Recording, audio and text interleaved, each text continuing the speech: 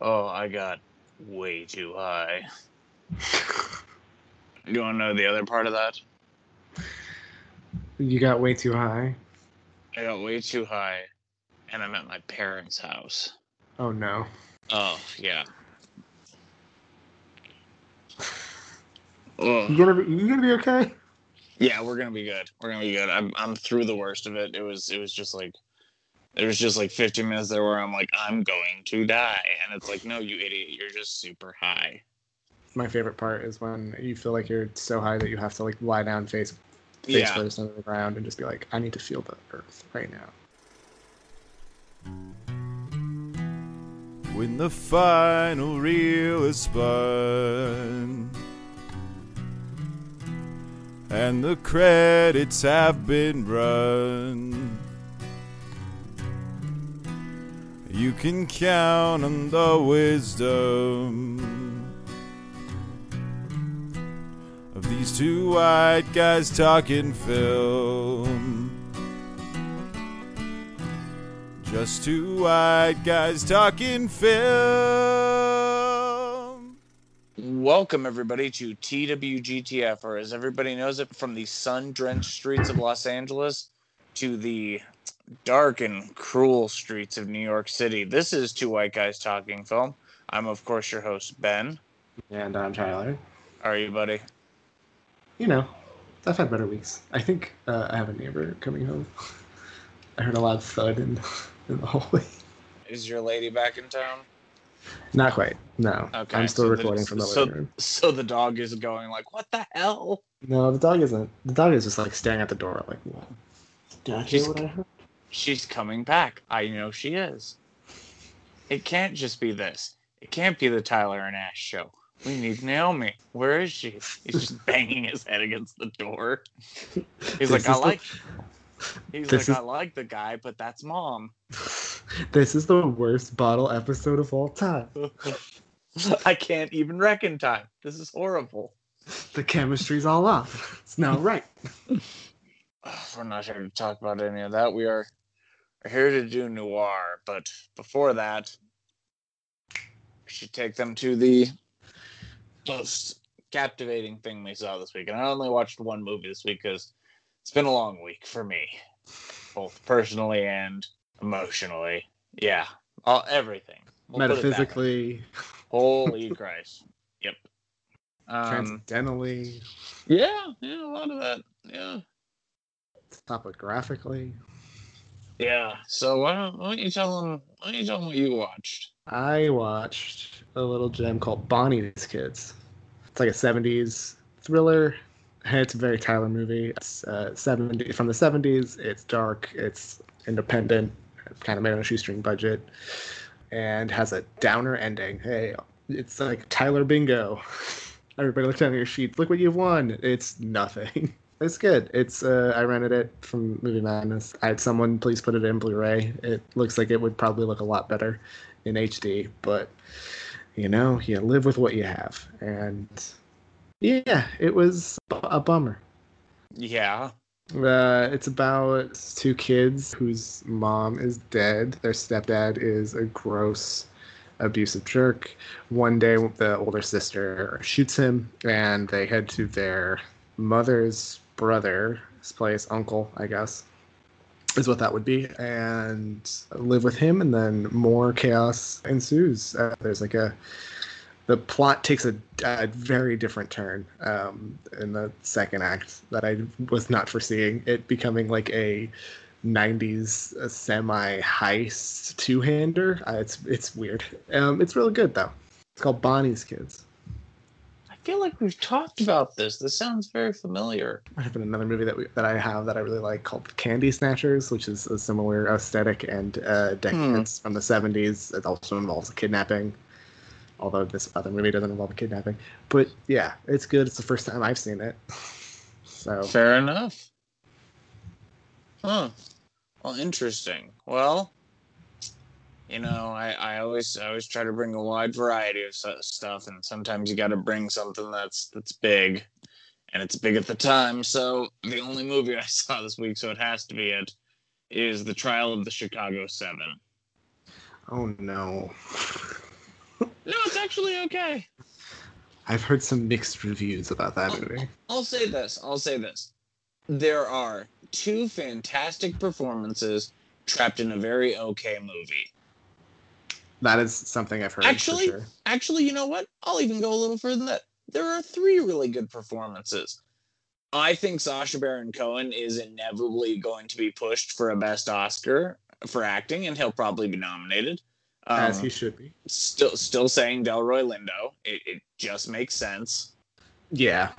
I think Mark Rylance should walk away with a Best Supporting Actor Oscar for his part in The Chicago 7. He's absolutely incredible. I've heard that he's the only one that's not really doing a Sorkin shtick. He's kind of just being a very good actor. Yeah, he's just literally being like the best like character actor on the planet. And I'm just like, oh, I kind of get Bridge of Spies now. Like, it took me a second, but I'm like, oh, okay, interesting. He's great in Bridge of Spies. That's like when I was like, oh, I want to see this guy be in every movie. And then he just wasn't, and now he's kind of in something. He was supposed to be the Pope in the Pope movie that Spielberg was making. Was he really? Yeah. I don't know if that movie's happening anymore. I think that movie's done. But big Spielberg guy, that guy, Mark Rylance. Yeah. And I'll be honest, like, I think Eddie Redmayne does a pretty solid job with what he's trying to do. I don't believe you, but it's sure. Weird, man. Like, it's weird. I want that kid to do well, even though every time I'm just like, man, fuck you, Eddie Redmayne. It would be nice if Eddie Redmayne fell down a well. It's the Danish Girl, isn't it? It's the Danish Girl, yeah. It's the Danish Girl, and he and Tom Hiddleston. I've never really seen them in a movie. I've just seen them at award shows, because the movies that they're in, they look so bad. I'm just like, I'm not going to watch that. I'm not going to watch that. And they look so pressed to get an award. Like, they look like that Lenny picture, if you've ever seen it, where he's like up for an Oscar for some reason because it's The Simpsons and they're doing a joke, and he's just doing like the serious actor face where he's got like the two fingers over his lips, like leaned in, like listening intently, and they had that like look on their face, and I was just like, I don't fucking like those guys. It was just like immediately just like, I don't like them. That's fair. It's a good movie. Like, Chicago 7 is fine. Like, I've heard middling to fine. It depends on how much you like Sorkin. It's got really good moments. I will say this: there is a sequence between Rylance and Eddie Redmayne that is pretty damn strong. I'll say this too: it's got a really good deep bench of character acting in it. I am excited to throw it on the TV because it's on Netflix, and what else am I going to do? And give it like a 2 out of 3 or 3 out of 5 rating. Yeah, that's fair. And then forget it exists in like a week. Yeah. Isn't that what we do now? Yeah, we just sort of watch stuff and then just let it slowly fade from our memory. Yeah, it's got to be really good these days, doesn't it? I mean, it's got to be really good any days, you know? True. Yeah, it's very true. Well, speaking of that, we should probably head into the noir section. You got your trench coat? I got my fedora. I got a cigarette lit.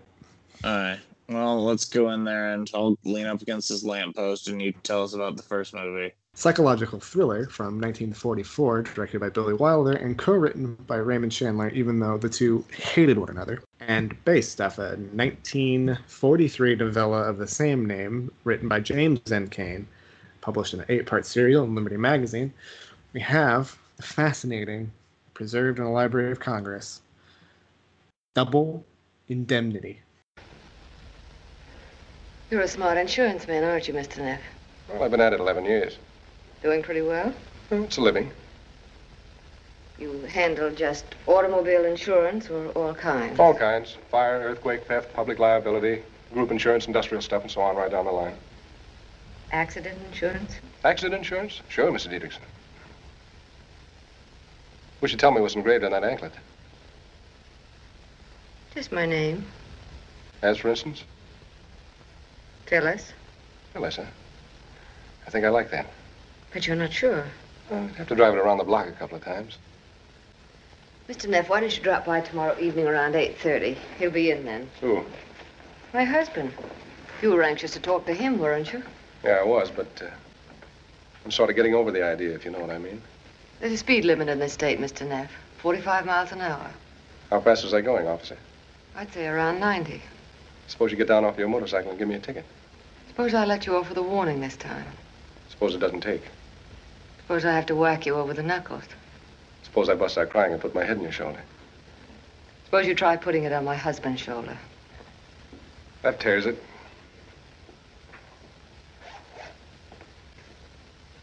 8:30 tomorrow evening, then. That's what I suggested. Will you be here, too? I guess so. I usually am. Same chair, same perfume, same anklet? I wonder if I know what you mean. I wonder if you wonder. It was a hot afternoon, and I can still remember the smell of honeysuckle all along that street. How could I have known that murder can sometimes smell like honeysuckle? Maybe you would have known, Keyes, the minute she mentioned accident insurance. But I didn't. I felt like a million. Is Billy Wilder the best director of his time? Because I feel like there's an argument for it. He's up there. This is, I think, his very first film. That can't be. It's got to be. I think it is. I think he was a writer, like a screenplay writer, and he worked in the film industry in Germany. I'm not entirely sure how much he directed in Germany. It appears that he maybe directed like one or two like French films before moving to America. Okay, so this is technically his third film. Five Graves to Cairo and The Major and the Minor are that is a terrible name. The first two, but he'd written a bunch and he had shot another French film. It's apparently called The Bad Seed, which I have never heard of and I don't even know if it exists. But yeah, this is his first major film. It seems like the first one with any real stars in it. I guess Anne Baxter's in Five Graves to Cairo, so I guess I'll take that back. But this is the one he's kind of first known for. This is the one that kind of catapults him into an award-winning director. I mean, the film after this, he makes Lost Weekend, which is a big deal and wins Best Picture, actually. And so I think this is the one where people start like taking notice of Billy Wilder as a director. Yeah, he's really good at what he does, and I don't know, there's something about him where like I think this is the start of the run, like, and I don't think this stops for a while. It doesn't stop until I'd say the late 50s. Nope, because 60s, because The Apartment. Yeah. Then you have The Fortune Cookie, which is Fortune Cookie is supposed to be good. Yeah. He'd be one I'd like to do one day, because I feel like seeing all of his movies would make an interesting comment. There's like 26 of them. There's a lot, yeah. Ace in the Hole is still my number one. If you've never seen Ace in the Hole, you should really watch Ace in the Hole. I don't think I've seen Ace in the Hole, so... It's real good. Well, there you go. Yeah, I mean, there's a couple of, like, stinkers in there, like everyone has, but this really does start a pretty strong run. That includes movies like Sunset Boulevard, Ace in the Hole, Sabrina, The Spirit of St. Louis, Some Like It Hot, The Apartment, The Fortune Cookie, like some absolute bangers in there.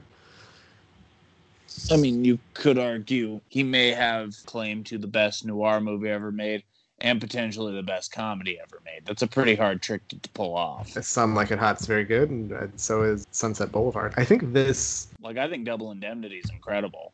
It's maybe a pretty solid 1-2 punch. I mean, if you throw an Ace in the Hole, which I think is equally as good, that's like a 1-2 and then an uppercut. Yeah, you're not wrong. It's a movie. I mean, what I love too, you want to hear the cute part.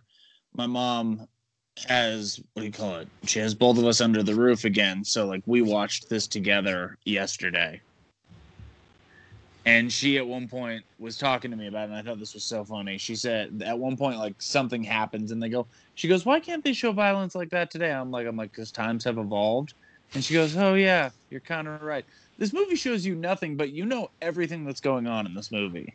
You do. I do think one of the scenes that it shows, I think, is explicit, even by today's standards. Like, they really sneak. I think when he's strangling the husband in the car, They hard cut to her face. They do, but I think the way that the look on her face, I think is something that like even by today's standards would be transgressive. Where you're like, oh, she's like kind of turned on at at this moment. Like she's into this, which is I don't like. Oh yeah, no, I said the same thing too. My mom and I were sitting there. I go, she's getting off on this, and my mom goes, what do you mean? I'm like, that woman is totally buffaloed that guy into doing exactly what she wants. She played him from the start, and that's what it always has been.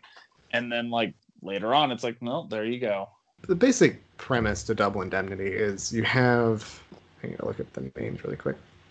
The whole time, can I refer to you as baby? Because he might say baby 900 times. The way he says baby makes my skin crawl. I hate it. You're not going to get caught there, baby. Hey, baby. Straight down the line, baby. Straight down the line, baby might be my favorite. Yeah, so tell us what Double Indemnity is about. So you have Fred McMurray, and he's playing Walter Neff, and you have Barbara Stanwyck, who plays Phyllis Dietrichson, because this is 1944, and even though a German is directing this, Germans have to be the problem. Is that what that is? I mean, this is also based off of a real case that happened in New York. Yeah, it is kind of one of those so crazy it's got to be true things, huh? It was a big deal at the time. And then lastly, the third person that I want to point out is Edward G. Robinson as Barton Keyes. He's got a little man inside his chest telling him when someone's lying. Yeah, that sounds unpleasant. It sounds like a rough deal. I'll say this, Edward G. Robinson is the Philip Seymour Hoffman of his time. That dude can just show up and be plugged into anything. We're about to get a case in point next movie we talk about as well. He does show up and just kill it. Walter Neff is an insurance salesman. One day, he just happens to like. It has like a flashback narrative where he is bleeding and picks up a dictaphone. It takes the story essentially, and it starts with him meeting Phyllis, trying to sell an insurance policy for like her husband, essentially. And then he gets snared into a murder plot, which would trigger a double indemnity clause. A double indemnity is like silly clause that life insurances have. I don't really know if they have it anymore, but essentially it's like the company agrees to pay double or triple if certain criteria are met. Like in this case, he happens to have a heart attack and fall off the back of a train. It'll like cause what like two things meet. It'll cause like a double indemnity, so the payout instead of being like $50,000 would be $100,000. And I just love that that's the plot. Yeah, the plot is like guy who knows how to work the system is attempting to work the system for girl who is supposedly in love with him. It's a tale as old as time, but like it's just done in this really, really like the premise of it is like it's the MacGuffin is what it is. Yeah. Like, you know what? Actually, it's perfect. My mom last night, there's the moment where he says to her, because he goes to her, because at first he resists. I'll give credit where credit's due. He says, "You want me to do it?" He goes, because you smiled at me. You're out of your mind. And he went home and he leaves and then he goes home. And then she shows up later and my mom goes, "I knew it was going to be her." And I turned to her and I go, "Well, yeah, Mom, the movie doesn't really go anywhere if she doesn't come back into it." Nothing and my mom really goes, happens. "Oh, yeah." Yeah, I was like, it's just a 40 minutes of him sitting at home and she's like, what's going on in this movie? I'm like, well, she hasn't shown up yet. You won't let her. I would watch that movie. That movie would be great. But yeah, she shows up and he's like, "Yeah, I'm gonna do it. Like, I'm in love with you, baby." He never calls her by her name. He calls her baby. It's awful. I hate it. It's just the way he says it. I'm just like, ugh. Phyllis ain't a great name. Phyllis, old person name. You want to go to the sock hop Phyllis? So essentially, they conspire to kill him first. Yep. Walter Neff will pretend to be him, get on a train, fall off the back of said train, which I guess is like accidental and also some other, I guess, train. It'd be like a train death and also like an accidental death. That's what they're saying anyway. And that will trigger the 50,000 being. That'll trigger, yeah, and turn 50,000 into 100,000. So he'll get off the train. They'll put the body on the train tracks, and then just fucking swim in the money, baby. They commit murder. Upon getting back in the car to leave the crime scene, you have like one of my favorite touches, and I think it's something that Billy Wilder talks about a lot, which is like it's something that just adds so much tension to the scene, which is just they go to start the car, but the car won't start, which is just like one of those things where you're just like, oh fuck, they're gonna get caught. Like you can feel immediately like the net like closing in on them. I think the movie at that moment switches gears. Like it just goes to like a whole nother level. Yeah, that's absolutely fair. And the other thing about it too is it's not just the net closing in around them, it's the paranoia of each other as well. It's something that a lot of movies try to do, but not all of them can pull off. And Stanwyck and him and Murray are like really, really good in this. And I don't think we gave them enough thing. Like Stanwyck is like, and I'm going to say this as nicely as I can, sex on fire in this movie. She knows exactly what she's doing when she answers the door the way she does. Like, if she walks down those stairs, it's one of those things where it's like, okay, I could see why she was nominated for an Oscar for this movie. Did she win? She did not. This movie, I think, was nominated for 8 Oscars, and I think lost all of them. Oh, I didn't realize we had to do the Oscars this time, but okay. I mean, should we? It's a bunch of movies I've never heard of. Well, you're probably right. Was it up for picture? Yes, and we can look at picture and director, but and actress. You and give actress. Stanwyck her credit. I mean, they're all movies I've heard of, but they're not movies I've seen, so I can't really tell about their quality. So the only person who's not buying this whole scenario that they somehow pull off, Edward G. Robinson's character, Barton Keats. He's so good. His little man is telling him that something's wrong. Specifically, that he thinks Phyllis was having an affair, and he thinks that the death was a suicide, not an accident. He's essentially like, how's a man fall off a moving train? How's a man fall off the back of a train? I mean, he's right. You watch him do it when he actually does it, and you're like, yeah, no, that's fair. Kind of just like gingerly jumps down, yeah. I was like, oh, right. Trains didn't go fast at one point. You know, the funniest thing I've heard is that people thought getting on a train was suicide because they didn't think the human body could move as fast as a train could. Like they just thought you'd just become gelatin. What? Yeah, they just thought like you would move so fast that your like internal organs would shift or something like that because the human body was not meant to go as fast as a train does. Huh. That is wild. People were not smart. Yeah, that makes no sense when you think about it. People were at one time pretty dumb. They were. They really, really were. Well, yeah, and I mean, one guy who isn't is Edward G. Robinson. Mm-hmm. Eddie G's smart. Dude, how good is he? He's great. That's why I picked him as a double feature. I mean, it works on multiple levels because the directors are both German and escaped Nazi Germany. Yeah. And are directing noirs in America at this time period. I also think thematically they kind of work. Yeah, no, you're not wrong. And they both got Eddie J. Robinson in them. Oh, man. And when he shows up, like, by the way, it's so funny how small he is. In the second movie we do, he's not small. They keep him pretty large and in charge in that movie. In this movie, he's like comically small. Like Walter Neff. Do they keep him large and in charge in the next one? I don't think anybody's that much taller than him. I disagree. Maybe I wasn't watching closely enough. I know one person's a lot taller than him in the second movie. Yeah. And yeah, he has the suspicion of them, and Barbara Stanwyck and Murray turn on each other, and it becomes... I mean, how do you describe this movie? So immediately at the end, essentially what happens is Barton is like, something's wrong, something's fishy. And Neff is just like, just pay her out. Why are you holding it up, essentially? Like, what do you think? What are you getting out of this? And he's like, I don't know. There's something wrong. There's a second accomplice, apparently. That's what Edward G. Robinson is saying. It's that the guy who was dating Dietrichson's daughter, he thinks he's the one that's in on it. By the way, the daughter of the dude from the first marriage is, like, suspicious of Barbara Stanwyck the entire time.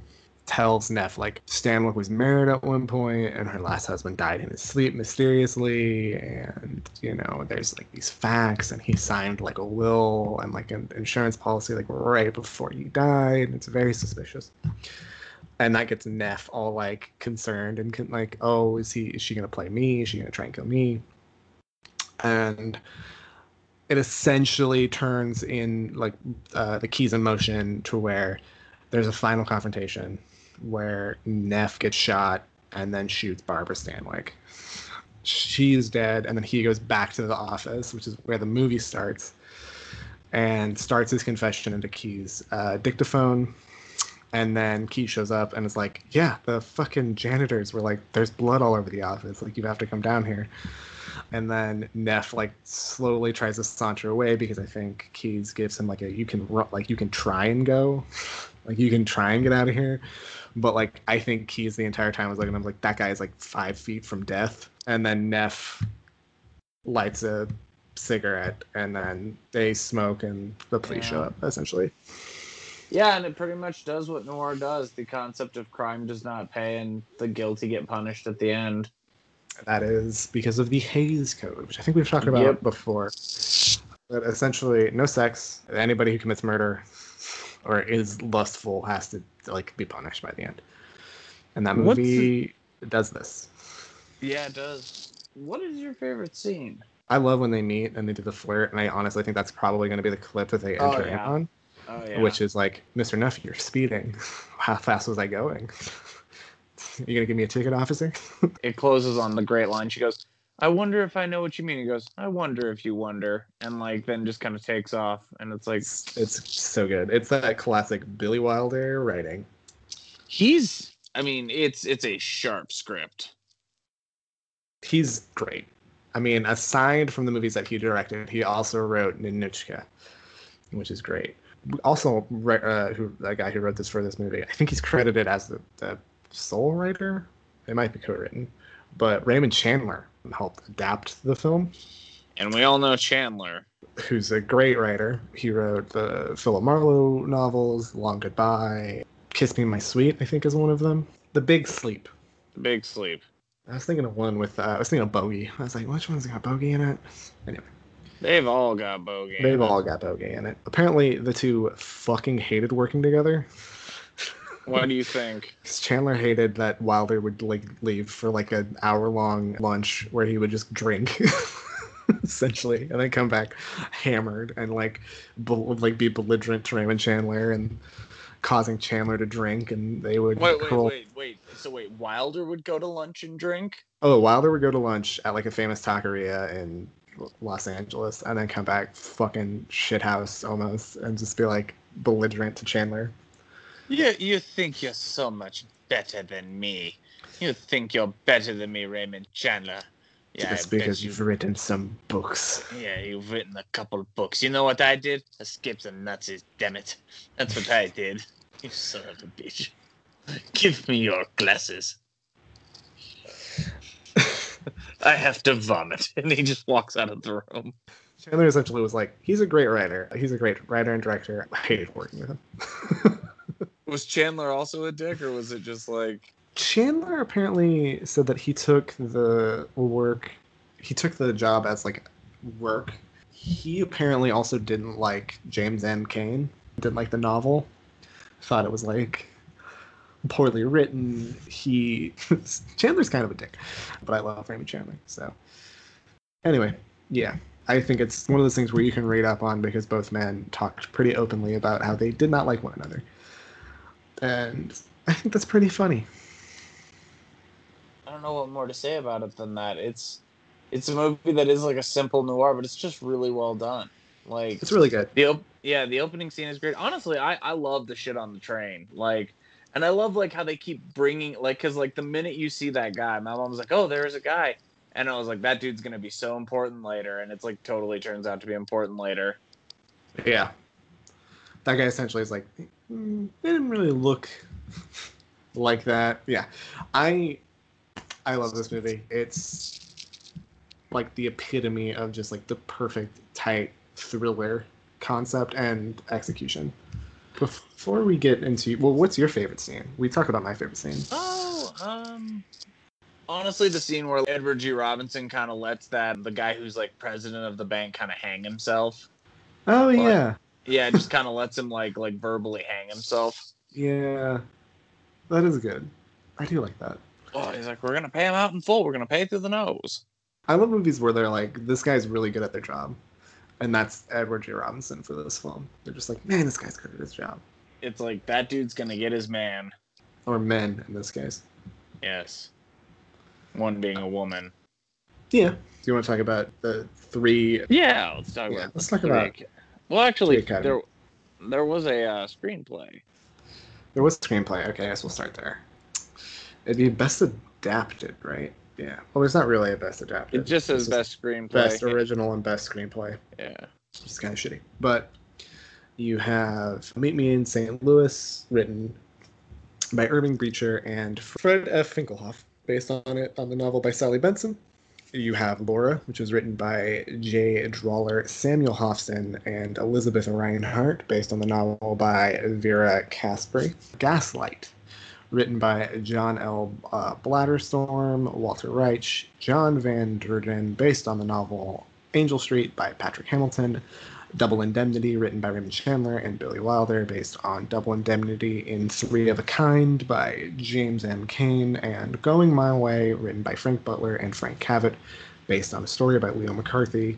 Going My Way is the winner, as it would prove to be a rounding sweep of a lot of the awards that evening, including Best Supporting Actor and Best Actor. But they didn't have a Best Actress, and sadly, that would be the next category this would lose out in, is Best Actress. And the nominees were Barbara Stanwyck for Double Indemnity, Greer Garson for Mrs. Parkington as Susie Parkington, Betty Davis for Mr.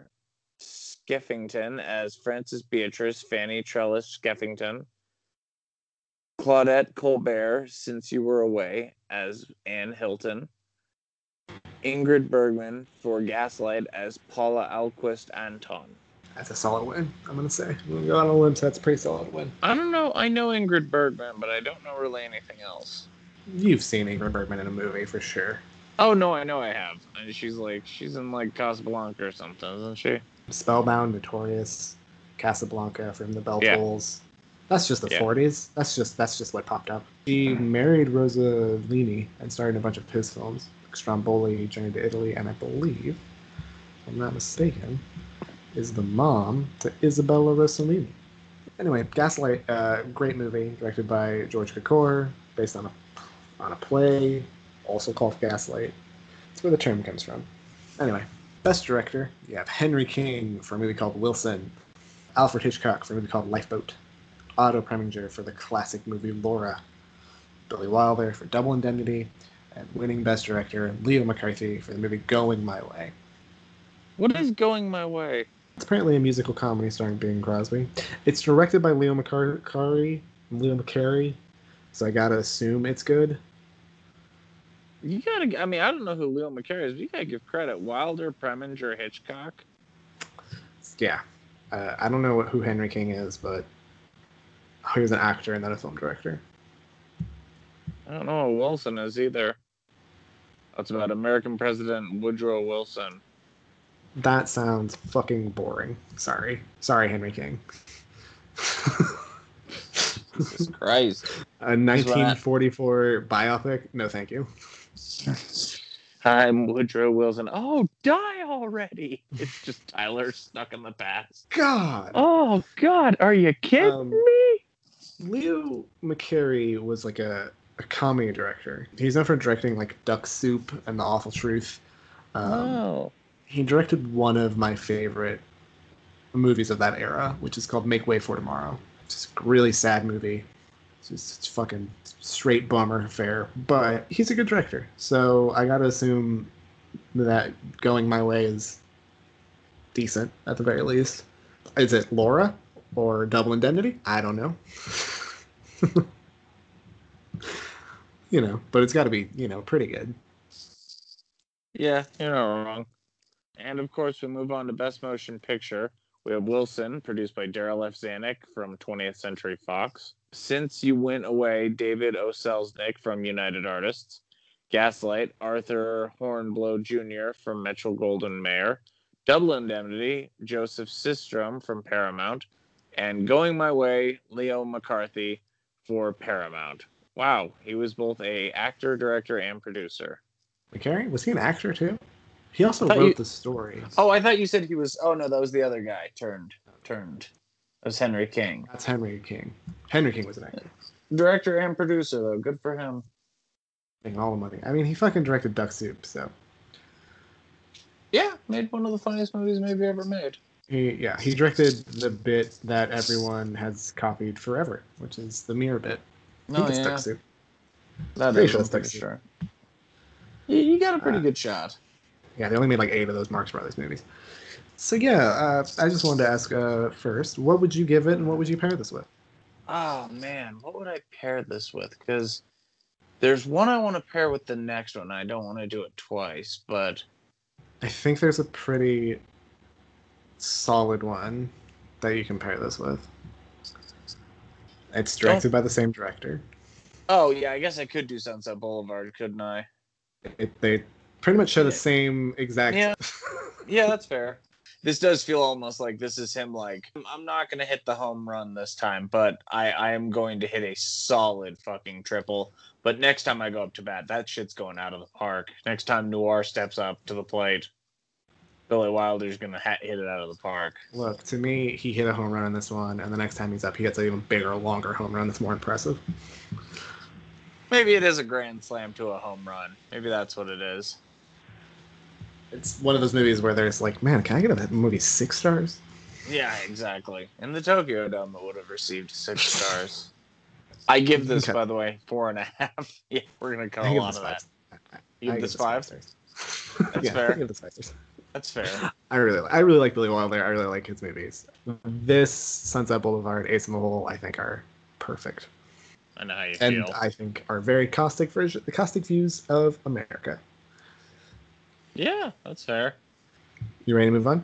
Yeah, let's move on. Want to add? All right. Speaking of caustic views of America, from 1945, directed by another German expat who was escaping the Nazi regime, Fritz Lang, is an adaptation directed by Jean Renoir that was originally called Le Chien. I don't know how to say French stuff, so I'm sorry if that's wrong.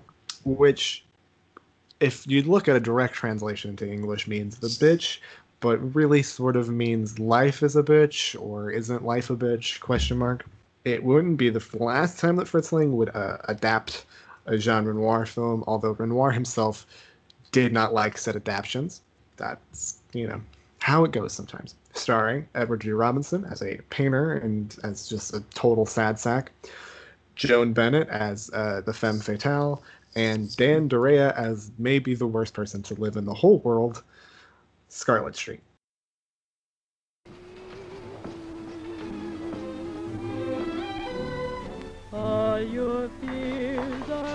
Hello, Kitty. Hello, Tiny. Oh, this is Mr. Cross. Glad to know you, Mr. Cross. Oh, how do you do? You seen Johnny?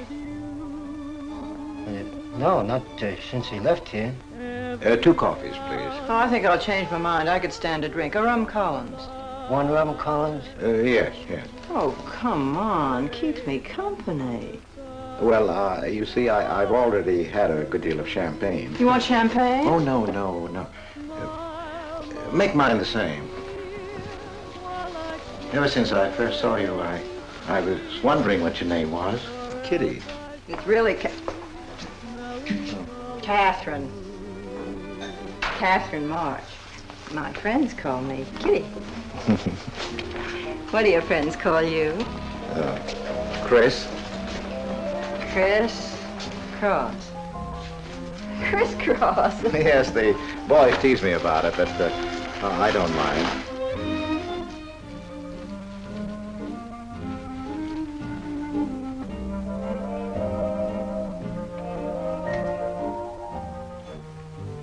Why are you looking at me? Is my face dirty? It's beautiful. I'll bet it is. Ah, gee, I'm a sight. Oh, thank you, sir. Cheers, Chris. Miss March. Kitty. Yes, Miss. Kitty. Look, Kitty. Since I'm old enough to be your father, You're not so old. you don't think so? Well, you're not a boy. You're just, mature.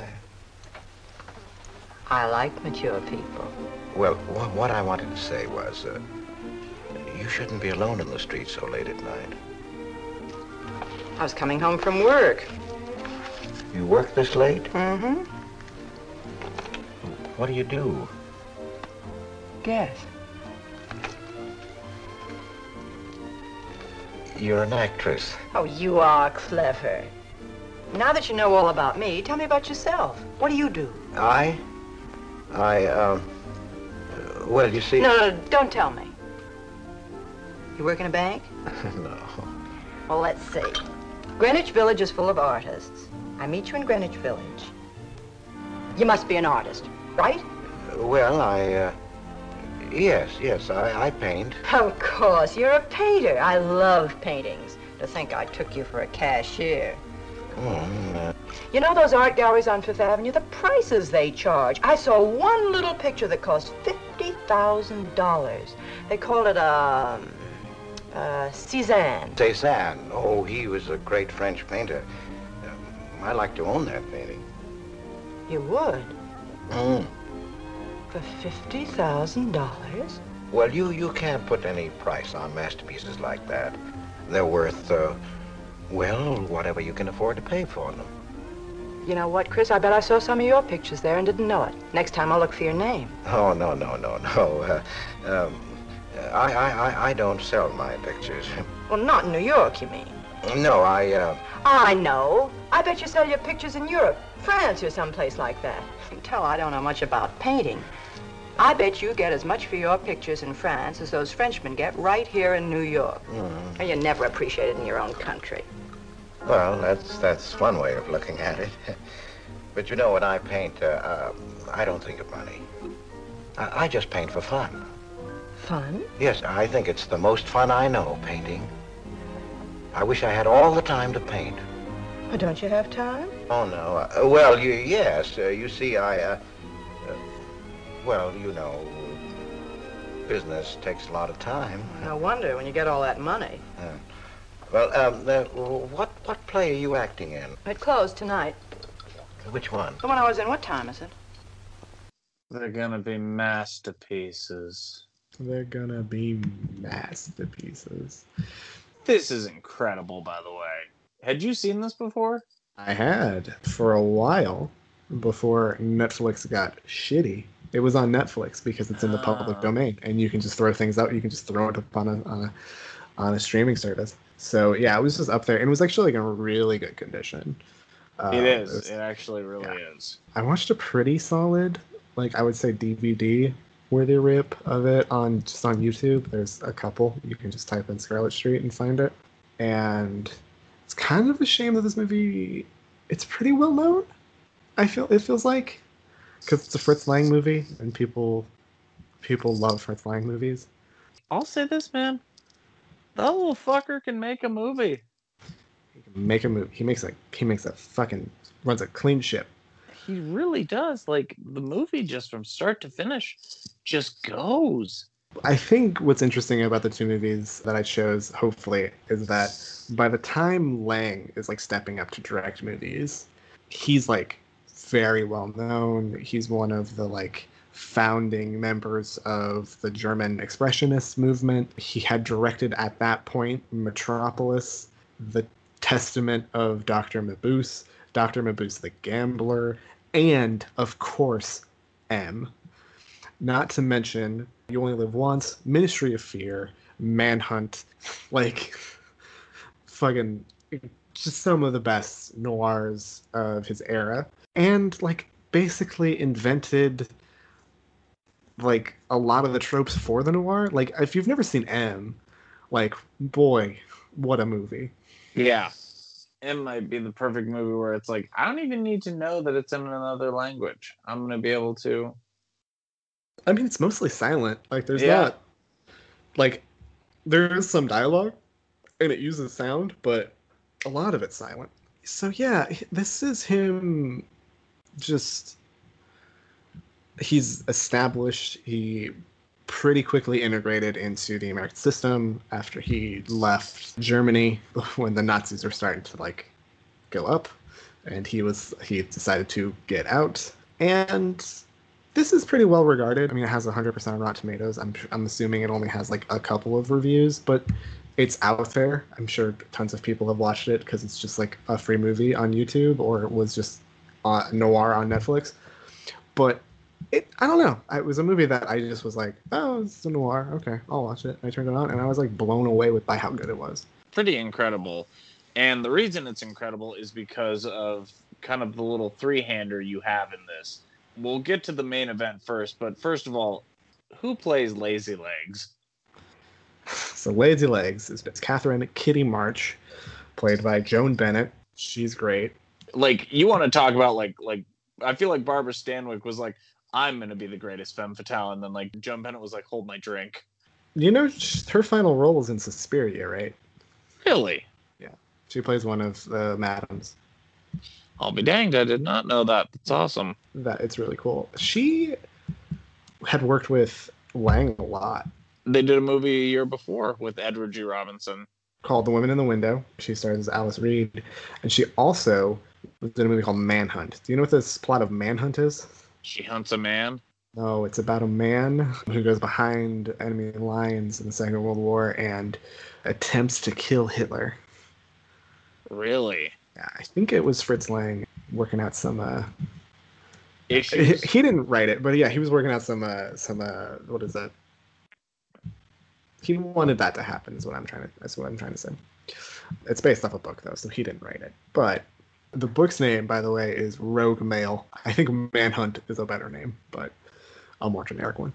Sorry, to get back on track really quick. The movie is a three-hander between Robinson, who plays Christopher Cross, Joan Bennett, who's Catherine, and then Johnny, who's Dan Duryea, who I fucking hate him.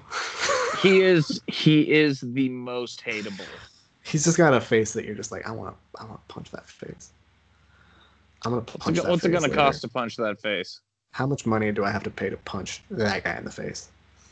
Oh no! Oh, that much, huh? No, that seems reasonable. You know what? I could probably swing that. Can I have 3 payments of that to get that done? Yeah, no, he does suck. He's a small-time hustler. He essentially just bugs his girlfriend for money, loses said money, and then says, I'll buy you a ring eventually. That's like his whole shtick.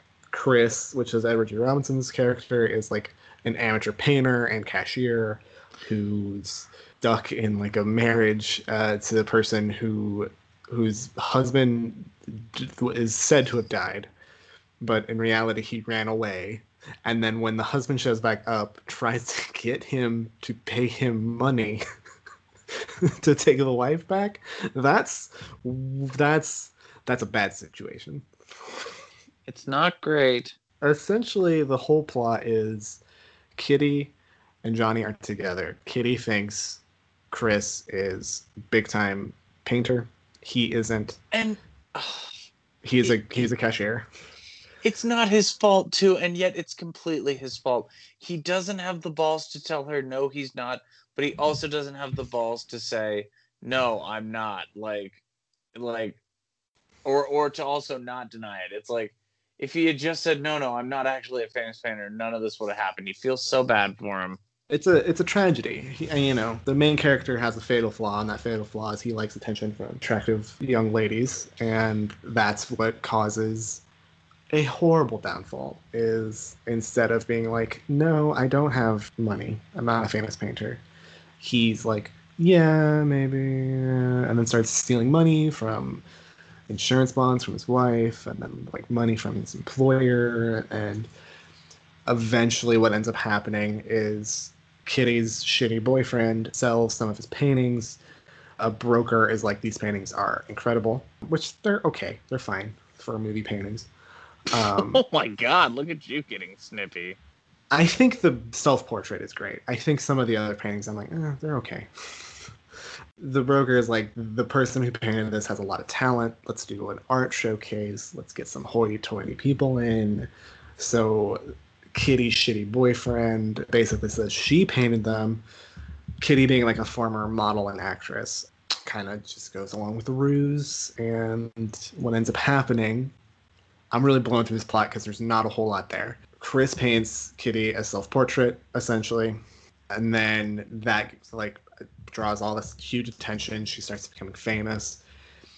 And then her cover is blown because Chris's wife starts yelling at him that they're selling paintings at place downtown. And she immediately thinks that he's stealing the paintings. Like, he's like been copying this painter, which like, that's so stupid. It's like the dumbest thing I've ever heard. It's one of the things in the movie where I'm just like, I don't know if I would believe that, but it's whatever.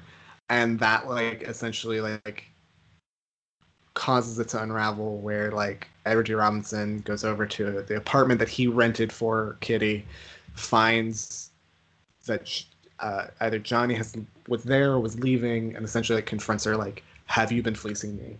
Like, have you been taking my money? She like taunts him. And as a guy going through something right now, I'm 100% on Edward G. Robinson's side to a point. Yeah, definitely don't commit murder. Well, hold on. Now, I'm going to say something a little controversial here, but it's got to be said. She really, really feels like she was asking for what's about to go down. No one's ever asking for it, okay? To be fair, you're right. But at the same time, she didn't... Okay, Please, you know what, for the I'll love say of God, this. Okay. Don't you know say what? that. I'll say this. She wasn't asking for it, but she really wasn't doing herself any favors to not put herself in that position. She was being very mean, is what I'll say. Yeah, there we go. You know what? And like needlessly mean things. Needlessly mean. Like, she was like pretty much kicking a man who was down to down further, and he breaks. The movie's a tragedy, and the movie punishes him for this. Like, punishes him probably harder than it punishes anybody else in the movie. Like, everyone gets punished. I'm so glad you say that, because you're absolutely fucking right. Like, he murders her with the ice pick that Johnny had just touched, and he puts the ice pick like back in the ice. He leaves. Johnny comes back drunk in her car, walks up to the apartment, grabs the ice pick immediately, finds the dead body. The police are immediately like, well, this guy did it because he was holding the ice pick. And he's like, no, I didn't. He's like, I didn't. He's like, well, you were like driving her car, spending her money, living in her apartment. And his whole story was like, no, it's this Chris guy who like actually does the paintings. No one believes him. Johnny, even though he is a shithead, probably doesn't get deserve to be framed for murder, and gets the electric chair, which, death penalty, bad. Let me just say that. Not good. Don't do it. He gets fried and is taken to one of my favorite shots. It's a very simple shot. It kind of reminds me of Taxi Driver, like the famous Taxi Driver shot, where it's like a tracking shot. They take him from his jail cell down the hall, and then you see like the like witnesses in the execution chamber, and then he just starts yelling like, I didn't do it. Like, someone has to believe me. Why can't I get a break? I didn't do it. It's great. It's haunting. It's like a real good, hey, maybe execution's not the way to go. Oh, he's screaming the whole way because it's over. And like, I'll say this, when Edward G. Robinson stabs her, you're just like, well, that's upsetting. That's not good. The movie does paint it like, wow, that's the most horrifying thing I'm going to see tonight, probably. Yeah. Hopefully. He's so little. He's a little man. He's like the Rey Mysterio of acting. And he's great because he got brought up in the HUAC hearings, and he, unlike some people, kept his fucking mouth shut. Yeah, I've heard he's a notoriously good guy for stuff like that. He also was the first person to buy a Frida Kahlo painting. Edward G. Robinson, good dude. Yeah, don't disagree. Bad politics in this movie. He does kill someone, so can't all be winners. But he ends up being haunted for the rest of his days by the voice of Kitty. and Johnny being in love in heaven, and he attempts to commit suicide. It causes him, I mean, he lost his job because he stole money from his employer. Like, his boss is basically like, I have to let you go. And the boss is essentially like, was it worth it? Yeah, the boss it's a real heartbreaker. Which sucks too, because the boss is stepping out too. Like, what we don't tell you is, like, Chris has, like, a wife, and his wife absolutely sucks. Not a great wife. I'll say this too. I had to rewind the movie 4 times when her dead husband showed up. I was like, who is this? The movie does not lampshade who it is. You're just like, I'm supposed to know who this guy is? And then you kind of like, oh, I think I know, maybe. It's when he's like, well, I'm not legally married to her if you're still alive. And then he's like, well, if you get me $10,000, then... That's so fucking mean. That's such a mean thing to do to a character. Anyway.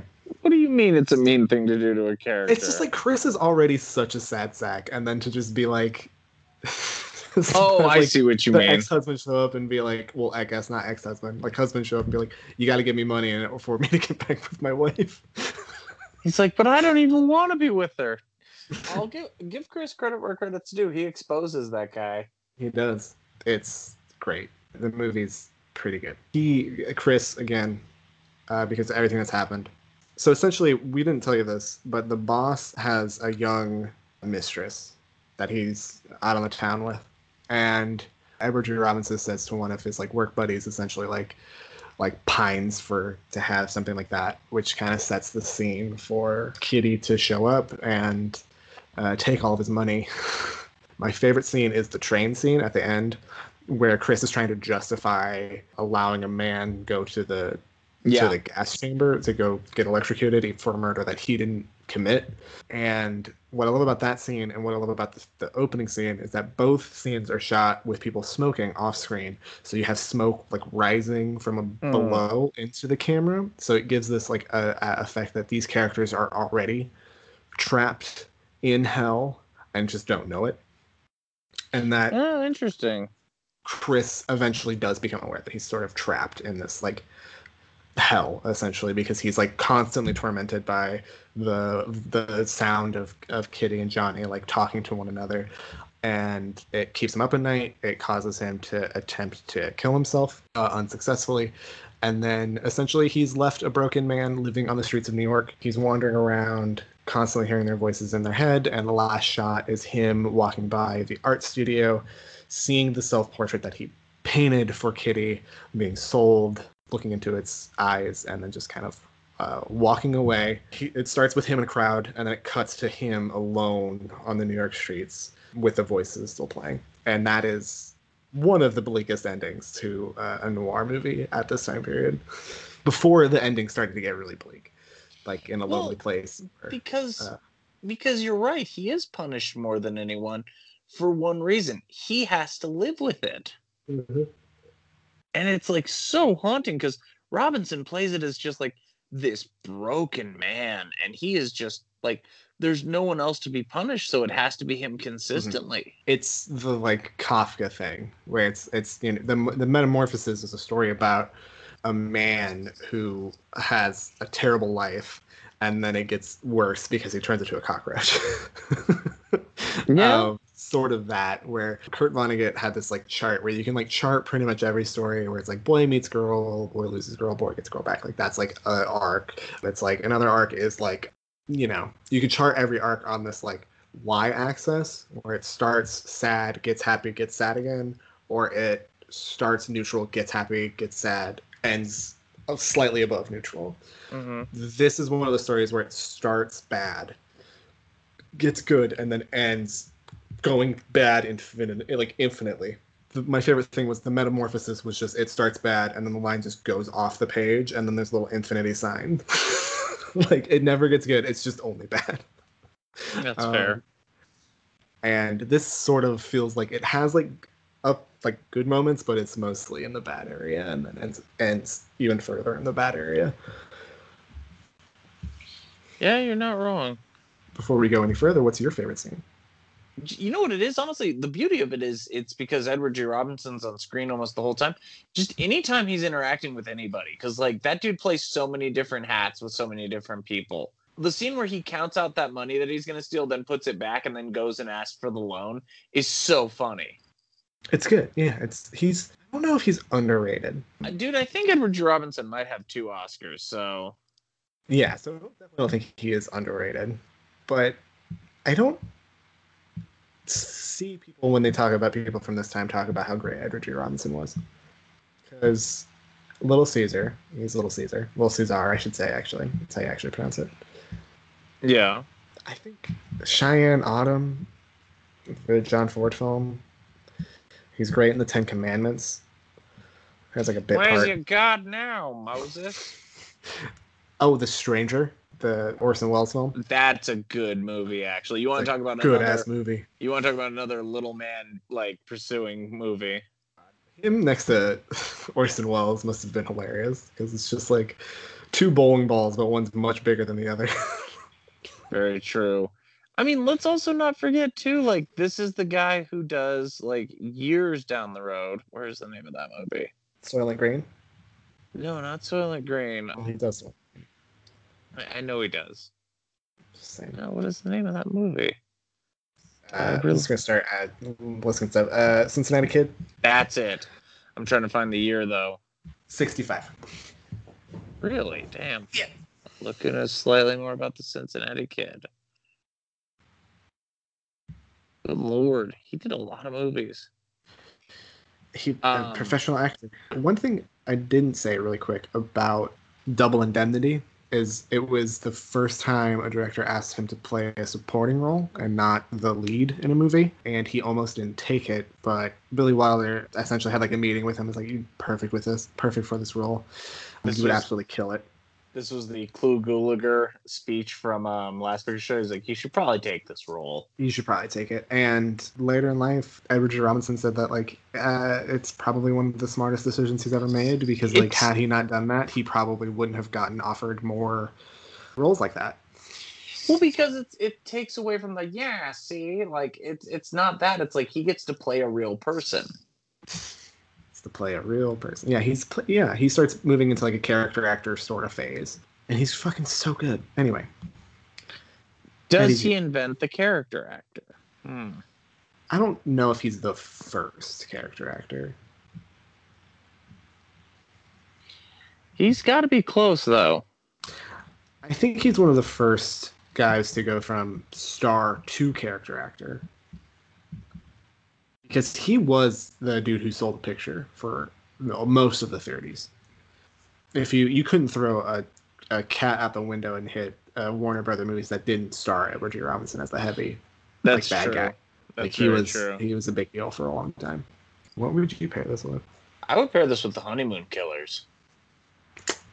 It's kind of like a reverse Honeymoon Killers. You're getting it from the perspective of the person being duped. Yeah, and I just extremely not liking it. Yeah, pretty much. And, I mean, I'll say it, 4 3/4. I give this a solid 4.5. So yeah, we're around the same spot. Yeah. It's pretty good for a movie that Ben had not heard of. Yeah, I know. I was very impressed with this. Yeah. Oh. So far, everyone I've just been like, hey, you should watch Scarlet Street, has like really liked it. So yeah, well, that hopefully makes the sense. trend continues. Brings us to the end of this episode. That means you gotta tell us what we're watching next week. Yeah, next week we are going to continue with the noir theme. And what episode is next week? 79, I think. Is that right? I think so. Next week we are going to do 2 more noirs, but we're going to do something a little different for these noirs, because it is our 79th episode. And I've decided that if I get to do the 79s or the 89s or the 99s, whichever one ends in 9, I'm going to try to reach back to something we did from one of our episodes where we talked about filmmaker. And we have a list of movies that didn't make our Mount Rushmores. And I'm going to pull for 2 of those for Noirvember. And the first one is a little film from 1989 where 2 young ladies team up, one being Jamie Lee Curtis and the other one being Catherine Bigelow, and they make a little movie about a police officer who has to stop a killer from hunting her who's become obsessed with her. The 1998 thriller crime noir Blue Steel. Blue Steel. And then we're going to once again attempt to make the apology letter. And we are going to travel to 1992, where we are going to look at a revisionist noir movie with Quentin Tarantino and, you guessed it, the Reservoir Dogs. So 1992's Reservoir Dogs. Some would call that a Hong Kong noir movie because it was kind of based and kind of ripped off a movie called City on Fire. Wink, wink, nudge, nudge. You might know what my most interesting movie of next week's gonna be. You're getting Blue Steel. What more do you want? What more do you want? I'm just saying. You should also watch City on Fire. It's very good. Fair enough. I'm not saying Quentin Tarantino is a bad filmmaker. I'm just saying that he did steal City on Fire. Well, he made a very good movie out of it. You might have to throw that up on the Plex. I think it already is up on the Plex. Oh, fair enough. I mean, Blue Steel is a very good movie, and we'll get to talk about Kathryn Bigelow. Love Kathryn Bigelow. She is your only lady still. It's always fun to look back and see what did not get on the list. Oh man, I'm gonna have so much fun putting Last Temptation of Christ for no reason. Last Temptation. Alice Doesn't Live Here definitely did make the list though. Oh, didn't it? Whoops. Well, then we'll just delete that one off there. I was like, wait a second. Oh my god. Last Temptation of Christ, the Insider double. Long. Movies that make you fucking your ass fall asleep double. Because you have like almost all of Martin Scorsese's filmography that. Oh, you mean movies that were like up for? Yeah, that were in contention. I see. Oh man. Oh, you're gonna get. That Miami Vice straight story double is gonna be very fun.